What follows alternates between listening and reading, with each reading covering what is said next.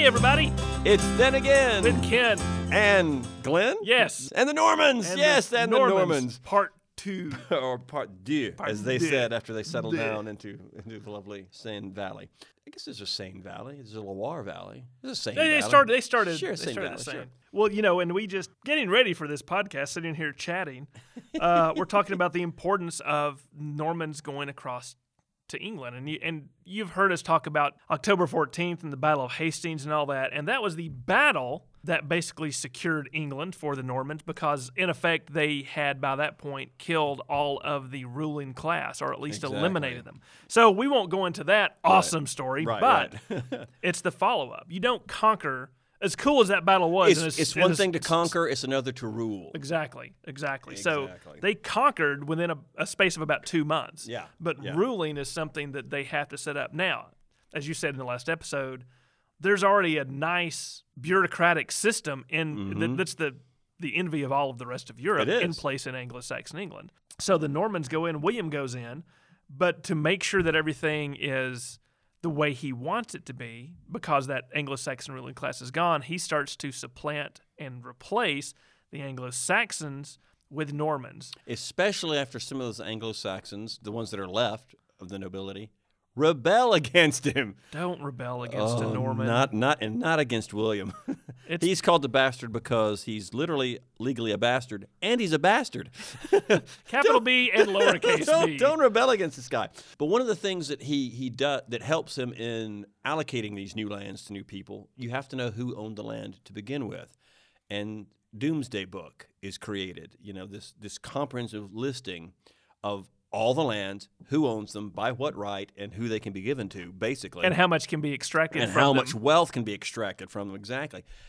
And once again, it's a tribute to Anglo-Saxon English bureaucracy and the Norman adaptability you talked about, because that Doomsday Book couldn't have been created without the infrastructure that was already there from the Anglo-Saxons, plus the Norman idea and ingenuity of, all right, well, let's take advantage of it for this purpose. Because, everyone wants land, and everyone also wants the title to that land to be nice and clear. Nice and legal. Nice and legal.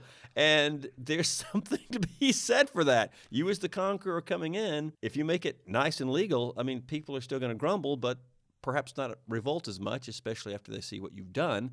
But also speak to Norman law coming into Anglo-Saxon England law. There's a big change there too, I think. There is, and you can tell from the way modern language works. Things like jury and legal. Yeah. Those come from the French, because it starts to supplant. Because that's how you maintain control of the area. Is you bring in. So the Anglo-Saxons have the bureaucracy.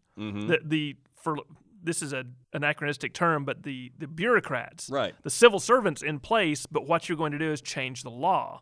So you bring in the law from Normandy. Right. In the past, the earls, they had owned the land and had just basically had allegiance to the king.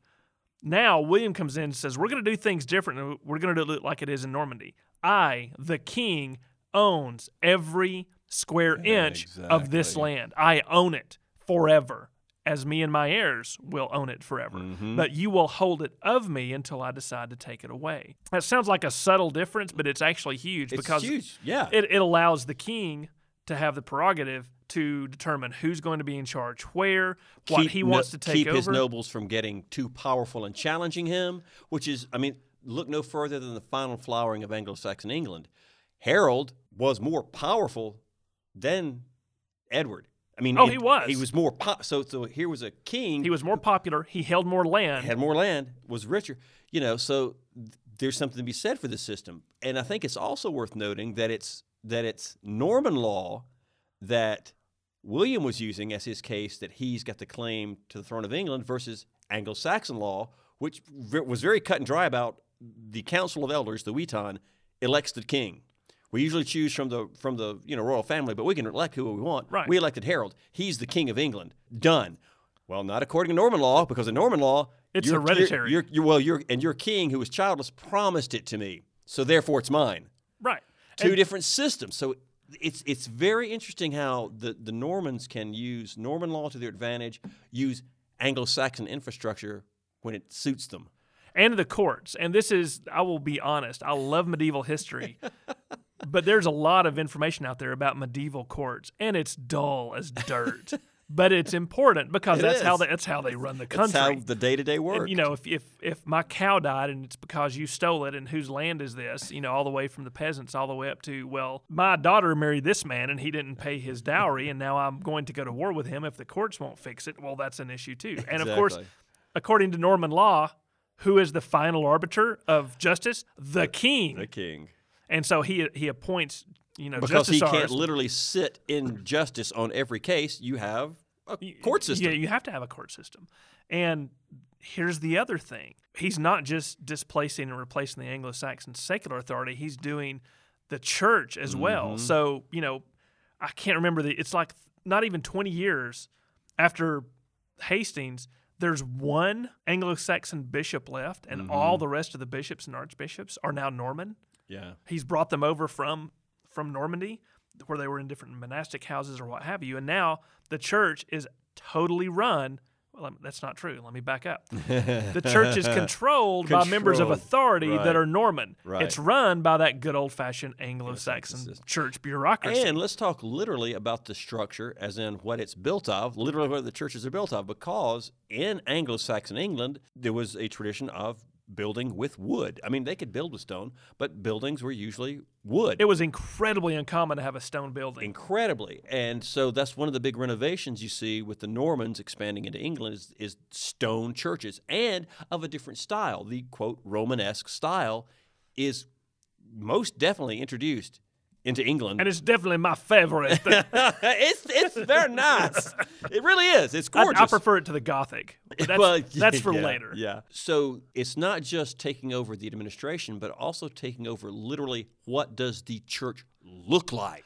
And that has an effect on the psyche of the people. They see this is literally a new church. And that's a good point, because the Normans don't only change the law, they don't only change how things are run, they literally change the landscape with these new churches and these new castles. Castles, because once again, castles also traditionally built of wood. Well, depending on what your definition of castle is. Depending on but listen, but the outlying fortifications in the hinterlands. Yeah. Wooden fortifications. But the Normans, they are castle crazy. They build them everywhere. They dig a circular ditch. They put the spoil from the ditch into the middle. They build at first a wood and then a stone building on top of that, and then surround it with at first wood and then stone walls. The Motte and Bailey Castle, and they spring up all over. Because they're not community owned; they're privately owned. These are fortified private residences for the people that William has put in power for this spot or that spot. And they also are making a statement. Who lives in that castle? Not a Saxon. Who built that castle? Not a Saxon. No, the Saxons did the work. Right, exactly. I guess you were saying. Yeah. Who built it, but who lives in it? Yeah, exactly. And see, that's a twist that the Normans. That's a great example of a twist the Normans put on Anglo-Saxon law. By Anglo-Saxon law, every free person was due to work on public roads, public bridges, and public fortifications. Now, they work on public roads, owned by the Lord, public bridges, owned by the Lord, and the Lord's fortifications, which are these castles. And you have to imagine that you grew up in a world where the churches are all wood, the fortifications are relatively low to the ground. They're usually not more than 1, maybe 2 stories. Right. And now, everywhere you go in your home, you see a hill with a stone tower. A stone tower, and the stones are painted white. We think of castles today as gray stone, but back in the day, the outside of churches and the outside of these stone castles, these keeps, were blazing, glaring white. You may have heard of the Tower of London. It was called the White Tower for a reason. Because they were bright white. Yeah, and that's done consciously. It's they didn't have to paint it at all, or they could have painted it another color, but white is going to reflect light, and you are going to see it, a symbol of Norman power shining across your land. Physical manifestation. So, and if any of you ever have the great good fortune to go to England, first off, do. Yes. But Glenn and I have both been there, and you drive across. I mean, I've climbed up into Norman Motte Bailey keeps, just from the simplest to the most, and to the Tower of London, and you drive across that countryside, and it really does make an impression because even today, you still see a lot of things that were built in that 50 to 75 years after the conquest, and it really brings it home to you just what an amazing change this must have been for these people. And see, that's power. Yep. And in the early. Now, later on in English history, they become very defensive for the defense of the realm and things. Right. But during this taking over period during William's initial reign is those castles are to control the local population, Right. period, to overawe and control the local population. Same thing with the churches. When the benefits of your eternal salvation come from the hand of a Norman and not the hand of a Saxon, that is also a strong message as to who is in charge, not only in this life, but for the portals to the next. Exactly. Now, and we've said several times here, for pacifying the land and that sort of thing. So it bears mentioning that, of course, William's rule was not uncontested. And as a matter of fact, there's a very special name for what happened when he responded. It's called the harrying of the North. I don't know if any of you know what the meaning of the word harry, to harry something, means. But there are types of dogs that are bred as harriers, meaning they bite and chew and they just jump on you, jump they push on you and, over, and they don't stop until you're dead. And in fact, there's a jet called the Harrier jet, which is much the same thing. Right. But so in other words, when especially in the north, some of the northern lords rebel against him. Glenn, you take it from there. He just does what he does. It's best. There's a guy named. Well, this is a slightly different. This is where it starts. There's a guy named, according to legend, Hereward the Wake, who goes into the fens and he's trying to resist Norman power. And it spreads to the north of England. It's in the north because that's always been the most rebellious, number one, all the way back to the Roman times. And number two, it's further away from the seats of power in the south. Right. And so they decide to form a rebellion to take over the Norman castles, the castles that have been built there, to not pay their taxes. And William decides to make an example of the entire north of England. We would say the entire north, basically the entire Yorkshire area. Right. But that's key. What you just said. It's not. He doesn't just punish the people specifically rebelling. He says, you know what? I'm just going to harry the whole area. Yeah. It's literally laying the area waste. He's burning things. The only things he's not burning are the symbols of Norman power. He's burning farms. He's burning villages. He's literally forcing on purpose people to starve over the winter. Yep. And it is a horrific experience for those who had to go through it. And it works not so much because he's overawed the population, but because the population goes away by about 50% in the north. Exactly. This great book that you're talking about, the Domesday Book. Yeah. It was done after the harrying of the North. North. And it gives you a pretty clear financial picture. It does. Which then leads to what the personal picture must have been like. So there's with each area, with each holding that the Domesday Book describes, it has what it produced and had in the time of Edward and what it has now. And what it has now, when you start looking at the north, there are a lot of headings that say, all they say is Vasta. Wasted. Ugh. Nothing. Ugh. There's no houses. There's no cattle. There's no people. It is literally laid waste.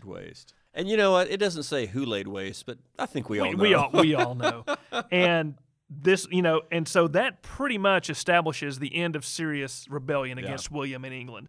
And by the time you get to his death in 1087, I forgot now, 1087, he must be feeling bad about it because he knows he's about to die, and his confession is basically, I am so sorry for everything that I did to the people of the north. Exactly. And you just cannot overemphasize the degree to which a medieval Christian took the seriousness of their deathbed. You cannot. I mean, and so William was not a man who said he was sorry for anything very readily.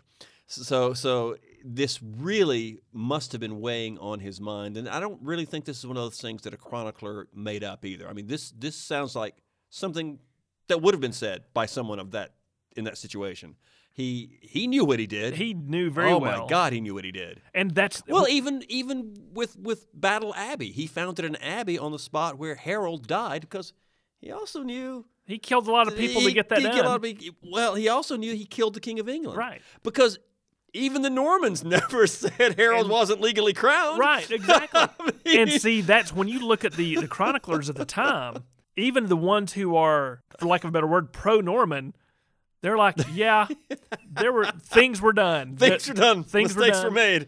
that should not have been done. It was pretty cruel there, Your Majesty the King, and you can't really kill us because you know it's true. And obviously it went with you to your deathbed. Exactly. Let's talk. Well, this will be a springboard. So, William dies, and now he has crushed rebellions. He has a firm grip. It is now firmly Norman England. And now that sets the stage for the next couple of centuries and a half or so of what does this Norman in England hybrid become? Well, in a lot of ways it becomes the Plantagenets. It does, yeah. And then it comes to fighting amongst itself, and then Tudors, and then Hanoverians, and all sorts of fun things. I left the Stuarts out, but anyway, the poor Stuarts. But the Anglo-Norman England is the next big thing. This blending of the two, because I think one could say that it's in England that the outside Normandy influence of the Normans stays the longest.